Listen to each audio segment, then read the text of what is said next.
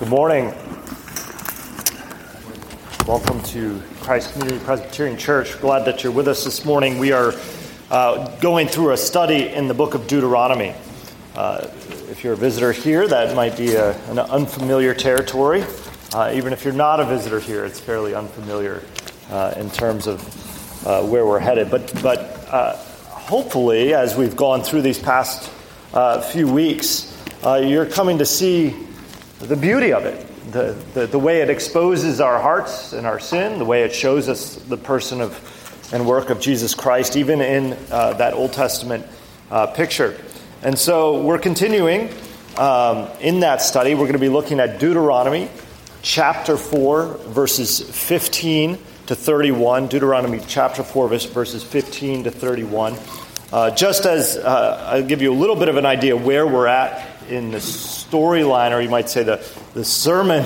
If you look at all of Deuteronomy, kind of is a whole sermon of Moses on the plains of Moab before the people are entering into the promised land. And he has just sort of revealed his own brokenness.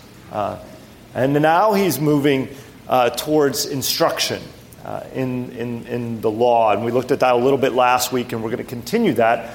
Not just the importance of the law, generally speaking, but now he's going to talk a little bit about idolatry, the sort of fundamental heart issue of idolatry.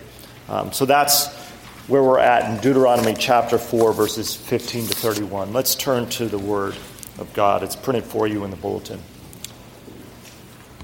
Therefore, watch yourselves carefully, very carefully, since you saw no form on the day that the Lord spoke to you at Horeb out of the midst of the fire. Beware, lest you act corruptly by making a carved image for yourselves in the form of any figure, the likeness of male or female, the likeness of any animal that is on the earth, the likeness of any winged bird that flies in the air, the likeness of anything that creeps on the ground, the likeness of any fish that is in the water under the earth. And beware, lest you raise your eyes to heaven, and when you see the sun and the moon and the stars, all the host of heaven, you be drawn away and bow down to them and serve them, things that the Lord your God has allotted to all the peoples under the whole heaven. But the Lord has taken you and brought you out of the iron furnace, out of Egypt, to be a people of his own inheritance, as you are this day. Furthermore, the Lord was angry with me because of you, and he swore that I should not cross the Jordan, and I should not enter the good land that the Lord your God is giving you for an inheritance. For I must die in this land. I must not go over the Jordan, but you shall go over and take possession of that good land. Take care, lest you forget the covenant of the Lord your God, which he made with you, and make a carved image, the form of anything that the Lord your God has forbidden you. For the Lord your God is a consuming fire, a jealous God. When you father children and children's children and have grown old in the land, if you act corruptly by making a carved image in the form of anything and by doing what is evil in the sight of the Lord your God, so as to provoke him to anger, I call heaven and earth to witness against you today that you will soon utterly perish from the land that you are going over the Jordan to possess.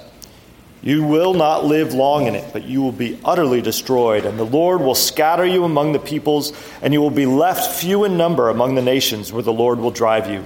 And there you will serve gods of wood and stone, the work of human hands that neither see, nor hear, nor eat, nor smell. But from there you will seek the Lord your God, and you will find him if you search after him with all your heart and with all your soul. When you are in tribulation and all these things come upon you in the latter days, you will return to the Lord your God and obey his voice. For the Lord your God is a merciful God. He will not leave you or destroy you or forget the covenant with your fathers that he swore to them. The word of the Lord. Thanks be to God. Let's pray. Heavenly Father, we need your help to understand your word, and so we ask that you would open our hearts to hear the good news of the gospel, even through these stern warnings. Lord, we want to see Christ. We want to know the mercy and steadfast love of you. So we ask that you would show it to us this morning, for we pray these things In Jesus' name, amen. What do you love more than anything else or anyone else? What is that one thing, or maybe more than one thing, this is the case for some of us like me, if that you do not have it, life would seem meaningless, maybe even hopeless. Jesus famously told the rich young ruler who asked him, "What must I do to enter the kingdom of heaven or the kingdom of God?" The Lord Jesus said to him, "Go and sell all your possessions." He was a very upright young man. He had obeyed the law of God his whole life. And Jesus said, "Go and sell all your possessions and give the money to the poor." And he went away in despair. It was a bridge too far for this man. His wealth was his everything. It was his idol. The thing he loved more than God or anything else. Our text this morning deals with the problem of idolatry in the life of Israel. In some ways, the idolatry we see in the text is pretty foreign to us. The idea of carving images of gods and bowing down to pieces of wood and stone is, at least for Western American culture, is a foreign concept. But idolatry isn't. It's not foreign to any culture. In fact, I would argue that idolatry is the state of being for humanity in the fall. It's who we are as idolaters. Calvin famously said, and Bryce quoted, that our hearts are idol factory, or forges of idols is one translation. It's said a lot. What does it mean? We'll look into that a little bit. But it's our default. It's our resting state. That's who we are. And the biggest problem for us is that we often can't see our idols. Our idols are so wrapped up in who we are that we're blind to them. It's like a pixelated picture. You know, what do they call those when you just have dots or whatever? You get really close to it, and it's just a kind of a blur. You can't see the picture, but when you step back from it, you have a vision of the picture. You understand it. We're often like that with our idols. We're so close to them. They're so intimate to us that we can't see them. We don't recognize them. And so this morning, I want us to step back. I want us to think about our idols. I want us to consider our hearts, those things that we love more than God. In other words, if we were to lose these things, it would even cause us to question life and the meaning of life itself. So this is the hope, though, because it's easy to look at our idols and be, woe is us, there's no hope. But there's hope in the text. And my hope is that we will see that the Lord is faithful even to faithless idolaters like you and I. That he's faithful even to faithless idolaters like you and I. And we're going to look at this in three parts. The first part is our resting state, idolatry. That is our resting, that is our baseline is idolatry. And we'll try and prove that. Second, I want us to see that idols don't give life, but they take it away. They take life from us. They offer a life, and then they don't give it. And then thirdly, our faithful Lord alone gives life, even to idolaters. He is faithful, though we are not. So that's where we're headed this morning. First, our resting state, idolatry. Our text begins with a warning. Watch yourselves and beware. They're like, watch and beware lest you act corruptly. It's like a big red warning sign, blinking, danger ahead, watch out. I had a friend of mine a few years back. She was from Arizona, and she was home for the summer. She was a college student, and she was hiking the Grand Canyon. And I've never been to the Grand Canyon. It's a goal of mine to get there someday. But she was hiking the Grand Canyon, and she was going to do a hike in a day with her family. They were going to go down and come up all in one day. Now, there are signs, and she took a picture of the sign for me and saying, hey, Rob, check this out. And it's a very graphic warning people, don't try to do this in one day if you're not prepared for it. And she just kind of laughed it off and just went and did it. Paid no attention to those graphic warning signs. and continue to make that strenuous trek. Well, so it is with the warning signs for Israel. Notice how emphatic Moses is concerning idolatry. Don't make any images of anything created, not male or female, not of any animal on the earth, not of any bird in the sky, not of any fish in the sea, not of any stars in the heavens, or the sun, or the moon, or anything in the heavenly sphere, or in the created order. Don't make anything and worship it. It's interesting. It seems like a little overboard. You're a bit repetitive here, Moses. We get the picture. Don't make an idol. He's drawing here, though, from the creation account, from Genesis 1. This is language that closely tied to the creation account. And the creation account, of course, is the declaration that God created. God was. There was nothing else, and there was God alone, who is the uncreated being. And everything that we see was from him. From the stars and the sun and the moon, to the fish of the sea and the birds of the air and the beasts in the ground, even man, the image bearers of God, are created. He's saying, don't worship any of that. And the reason is that God is not created. In fact, he's completely other. He's wholly other. He's transcendent. Notice how the text focuses in on him being without form. Remember last week it ended with this description of the mountain of God, where the people had come to Mount Sinai when they had first left, as it's described here, the furnace of Egypt, and had left Egypt and been delivered from Egypt through the Red Sea and had come to Mount Sinai, where they met with God, and then that burning fire and cloud that was on the mountain. And from amidst that mountain, God spoke to the people of the law. And you remember last week how we noted that it focused on the point that he was without form. It's without form. My kids have, over the course of years, been slowly plodding through the Children's Catechism. And one of the early questions in the Children's Catechism is this question: what is God? What is God? And they could probably rattle it off because we pounded it home week in and week out. God is a spirit and does not have a body like man. And we rehearse this not simply because it's a neat theological reality. Isn't that an interesting thought? God is a spirit and not have a body like men. It's more than just a truth in that sense. It's more than just the reality. But we rehearse it. Why? Because our hearts are prone to worship the creature rather than the Creator. We read this earlier in our scripture reading. Romans chapter 1 points this out. We were looking at this in our high school class today for Sunday school.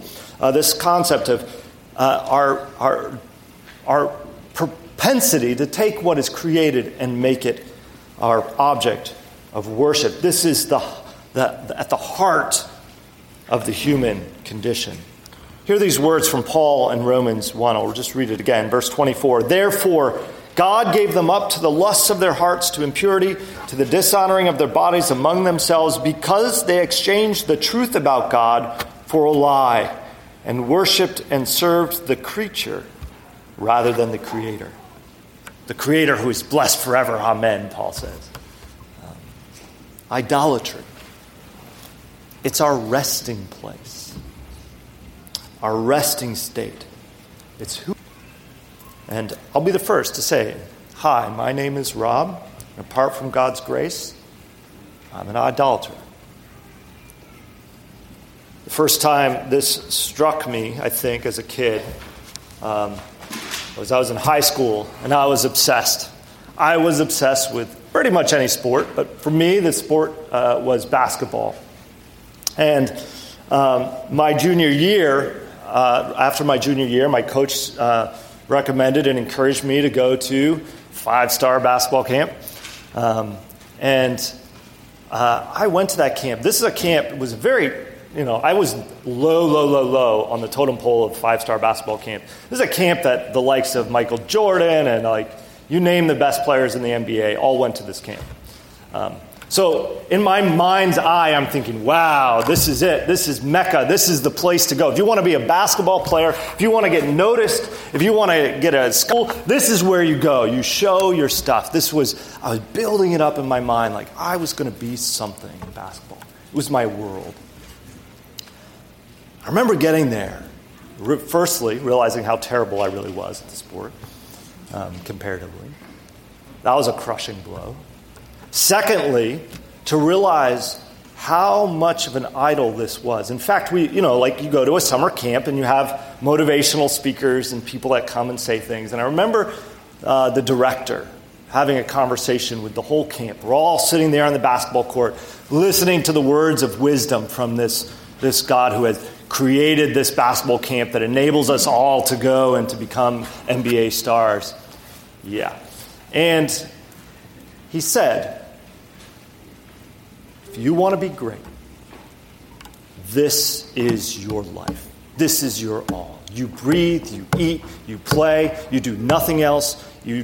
Your entire life has to be consumed with and about this. And this light switch, just like a light switch went on, as I looked around and I thought to myself, this is idolatry. It's my own idolatry. This crushing blow of not being good enough, of realizing what it took was to sell my soul to this thing. Anyway, it was the first time that I really had a sense of the nature of my own heart. And Moses assumes this of Israel as well. Notice how in verse 25 and following, there's this section that there was a near certainty with which Moses speaks concerning the future idolatry of Israel once they entered the land. You see here in verse 25, there's this statement here where it says, when you father children and children's children, and have grown old in the land, and then it says, if you act corruptly by making carved images in the form of anything. I just want to point out, and this was discussed at my community group, which I was very helpful, and I went back and looked at the Hebrew and confirmed. That if, that little statement of if is not in the text. It's an interpretation decision that the ESV made. And there's probably some good reason for it, but the weight of the text is, when you father children and children's children, and when you have grown old in the land, and when you act corruptly. See the certainty of it? No if. And this is played out in the rest of the text here. If you'll notice, if you go down a few verses, he goes on and he says, and the Lord, this is verse 27, and the Lord will scatter you among the peoples, and you will be left few in number among the nations, where the Lord will drive you, and there you will serve gods of wood and stone, the work of human hands, that neither see nor hear, nor eat, nor smell. It's a bit depressing to think about. And we don't like to think about it. We don't often like to dwell on this reality that our natural resting state is forming idols. Is worshiping the creation rather than the Creator. But I think it's important that we do that step back. We take a step back and we start to think about our hearts and start to look, okay, if this is the reality, I need to do a bit of self-examination. Where is it that I know my heart is prone towards worshiping the creation rather than the Creator? Because we never state it boldly. We never say, I love X more than I love God. I don't know. Maybe we do sometimes, but that's generally not how it works. It's usually in our actions, in the way that we live, that we express our idolatrous heart. So, what are some of these ways? Material wealth is an obvious idol, especially very close to our American hearts. So close, in fact, that we have trouble seeing it, right? And even when we start to catch glimpses of it, like we say, yeah, maybe I love this stuff more than I love God. We always look to somebody else and say, yeah, but I'm not like that. I'm not obsessed with wealth like they are. We always compare. But there's other idols as well: education, family, relationships, our wives, our husbands, our kids, our phones, our leisure, our me time, our health and body image, our having lots of friends, or having lots of likes on Facebook, or having lots of followers on Twitter, our reputation, our social status, sports, our careers, politics. I mean, we just go on, right? All these things that we can put as ultimate, as first in our hearts. And when any of these things become for us the driving force in our lives, over and above our Creator and our Redeemer, we have fashioned idols.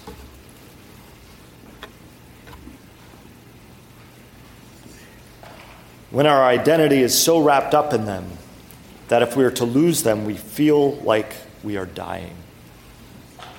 We have fashioned for ourselves idols. And unfortunately, idolatry is our resting state. It's our default position. And as I was wrestling through the text, I was contemplating, why is this the default position? Why is this the sin that creeps up in the life of Israel over and over again, the driving force of their abandoning God? Why idolatry? Other than the fact that we're sinners, I think it's that we worship a God who is unseen. We love a God who is unseen. That's the Christian faith. We have a God who is no form, who is transcendent, who is holy, who is other, and that's hard. There's not the immediate, visible, tangible reward that's associated with earthly idols, right? We are a visual people. We are stimulated by our senses, and we want something we can touch, something we can hold on to, something that will give us instant gratification and pleasure. But God calls us to put our faith in the unseen, in something that we cannot touch. It doesn't mean that it doesn't bring joy or pleasure. It gives us deferred pleasure. It gives us joy now, but not ultimate now. We have our faith is unseen, but it will be seen. There's an already not yet reality to our faith. But in the meantime, we are bombarded with creation saying to us, I can satisfy your deepest, give you what you want. You don't need to wait. You don't need God. What you need is ... The American dream is, in some ways, the idol of our society. And every advertisement, every image on our screens plays directly to that basic sinful condition. Our resting state. We want our pleasure not deferred, but now. The problem is, and this is my second point, is that idols don't give life. They take it away. They take it away. Notice first, Moses brings up his inability to go into the land. This is the third time he brings this up over the course of the past few weeks. And there's a temptation to think that, he's just bitter. Moses is just bitter. He's jealous. He wants to go into the land. And he just keeps harping on this thing. It's your fault, and I can't get into the land. But I don't think that's the purpose for Moses bringing it up. I don't think that's the reason.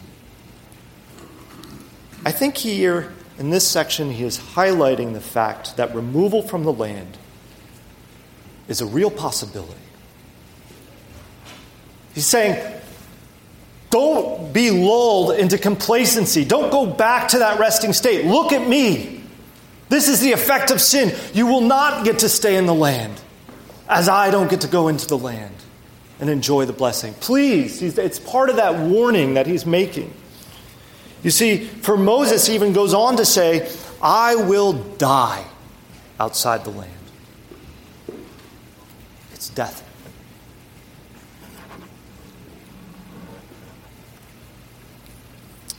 And then he proceeds to say to Israel, when you go and you worship idols, you too will be removed from the land.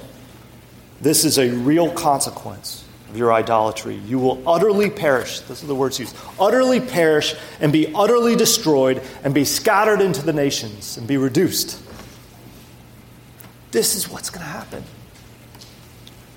In other words, those idols, for the Israelites, those Baals, those Ashtoreth, which promised all sorts of life, right? The Baals and Ashtoreth were fertility gods. They would have offered life and fruitfulness, and they were meant to bring fertility to the land and fertility to the loin, if you will.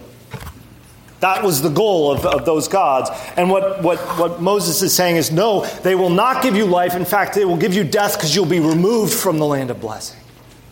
It isn't those gods of wood and stone that give fertility. It's the God of heaven and earth. And here's the thing. This is the way of all idols. They offer the world. And in the end, even when you've obtained the world, you're left empty. You're left longing for more. Now, I want to make a very small caveat. The Lord blesses us all with all sorts of good things. And He's meant for us to enjoy them. All those things that I mentioned before, your vocation, your family, these are good things that the Lord's given to us. But they are not an end in themselves. They are not ultimate. The goal of life is not the created order. They're meant to give us joy, but not to satisfy our ultimate longings. But more than just not satisfying us, the idols actually demand more from us. Remember that story I told about my own sort of awakening to idolatry? I remember Art was the guy's name. I don't remember his last name. It was kind of a funky last name. I just was struck by the way he said, you have to sacrifice life itself to get the glory of basketball stardom or whatever it was. You have to ask yourself, what is the cost? Not just in the end, but in the day-to-day. What is the cost of that idol that you harbor in your heart? How does it affect your relationship with your family and your friends? How does it impact your time? How does it take away from other things that are more significant and more important? That's what idols do. They demand service. In fact, you can start to identify our idols by their costliness. Do they demand from us such an allegiance that we're willing to sacrifice all these other things at their altar? It's your job. I'm going to work 60, 70, 80 hours a week. I'm going to move up the food chain. And if I never see my kids, I never see my kids. And you'll make all sorts of justifications for it. Well, it's good for them because I can provide for them and I can give them a good life and they can have all these things. And see how idols work? They demand from us.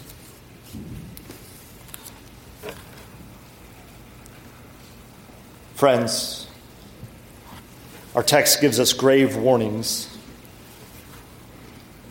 We know that these idols don't satisfy. We know that they take life and demand sacrifice, and that they ultimately lead to our destruction.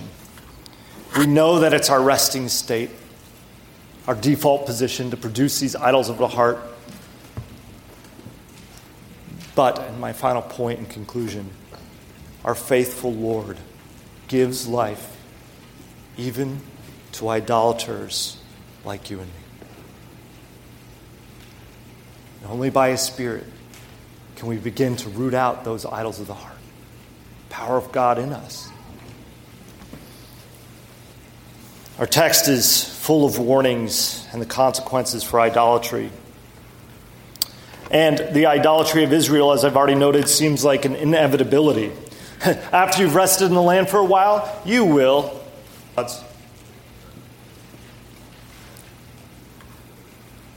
And if you were Israel about to enter the land, you might think, why even bother? If this is such a certainty, if we know this is going to happen, why even bother trying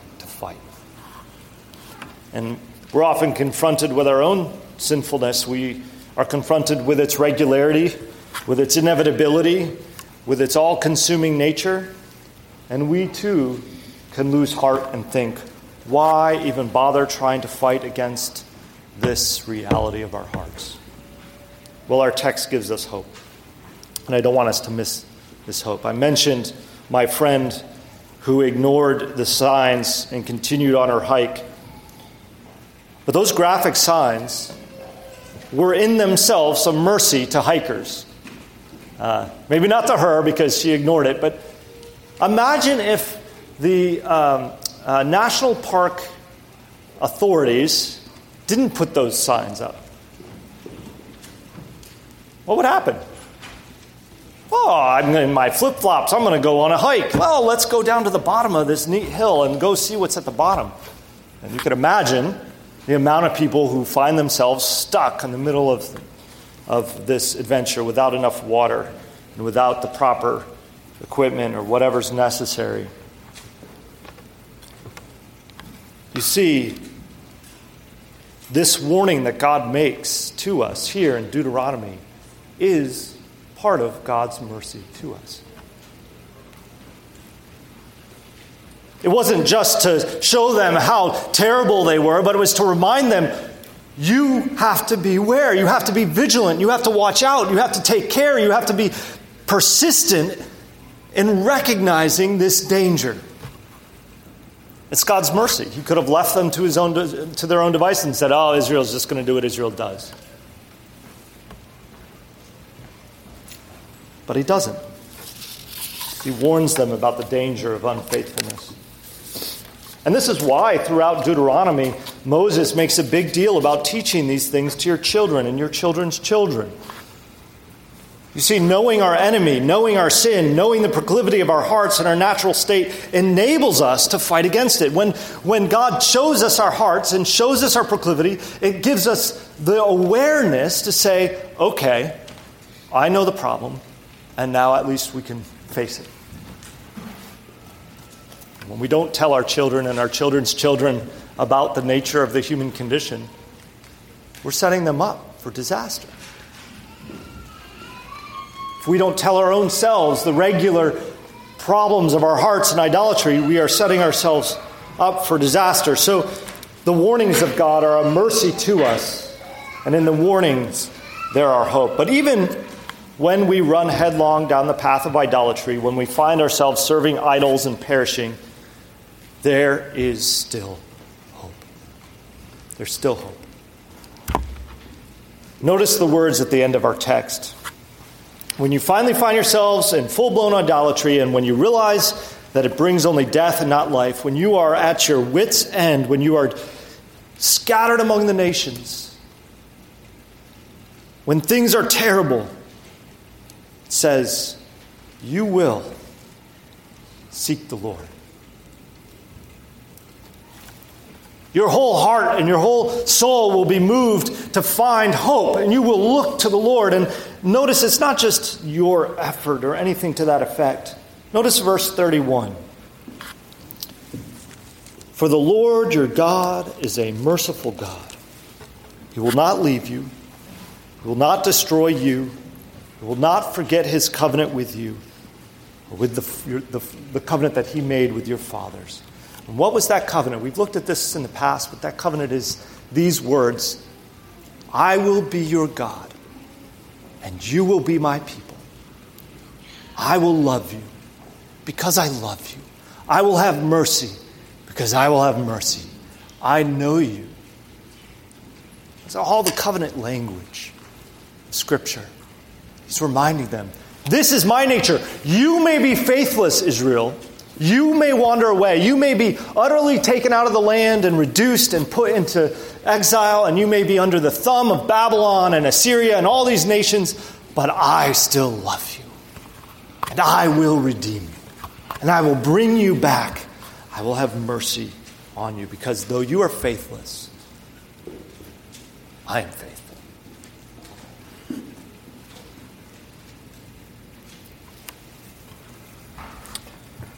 In Colossians chapter 1, is that God is invisible, right? We've talked about the nature of God being unseen. But here's just a picture of the grace and mercy of God. He gave us the image that we are to worship, didn't he? Hear these words in Colossians chapter 1. He is the image of the invisible God, the firstborn of all creation. Who is? Who is? Christ. He is the image of the invisible God, the firstborn of all creation. For by him all things were created in heaven and on earth, visible and invisible, whether thrones or dominions or rulers or authorities. All things were created through him and for him. And he is before all things, and in him all things hold together, and he is the head of the body, the church. He is the beginning, the firstborn from the dead, that in everything he might be preeminent. For in him all the fullness of God was pleased to dwell. And here are the words of the gospel. And through him to reconcile to himself all things, whether on earth or in heaven, making peace by the blood of the cross. You see, here were a bunch of idolaters. Israel, you guys are gonna go away. You're gonna be unfaithful. You're gonna look to the world, to the creation, and what I'm going to bring to you is one image of myself that will bring salvation, and you will mar him, and you will beat him, and you will crucify him, and he will die on your behalf, and he will be raised again from the dead, so that an idolater, unfaithful person like you can have life. The image of God, bruised and broken on our behalf. That's the gospel.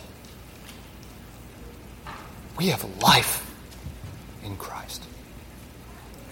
Broken, sinful, idolaters whose hearts are idol factories have life because of this covenant-keeping, faithful Lord and Savior. That's good news. And the good news is that he didn't leave us to our own devices, but he sent to us his Holy Spirit that goes into our hearts and roots out the idols, who cleans house and gives us hearts, as we read in Ezekiel, that are hearts of flesh that beat for God. What a great God we have. Be vigilant. See the idols. Repent. Turn and trust in Christ and recognize the power of the Spirit that enables us to put to death and to kill off the idols of our heart. All praise and glory be to Christ alone. Let's pray. Heavenly Father, we thank you for your grace to us.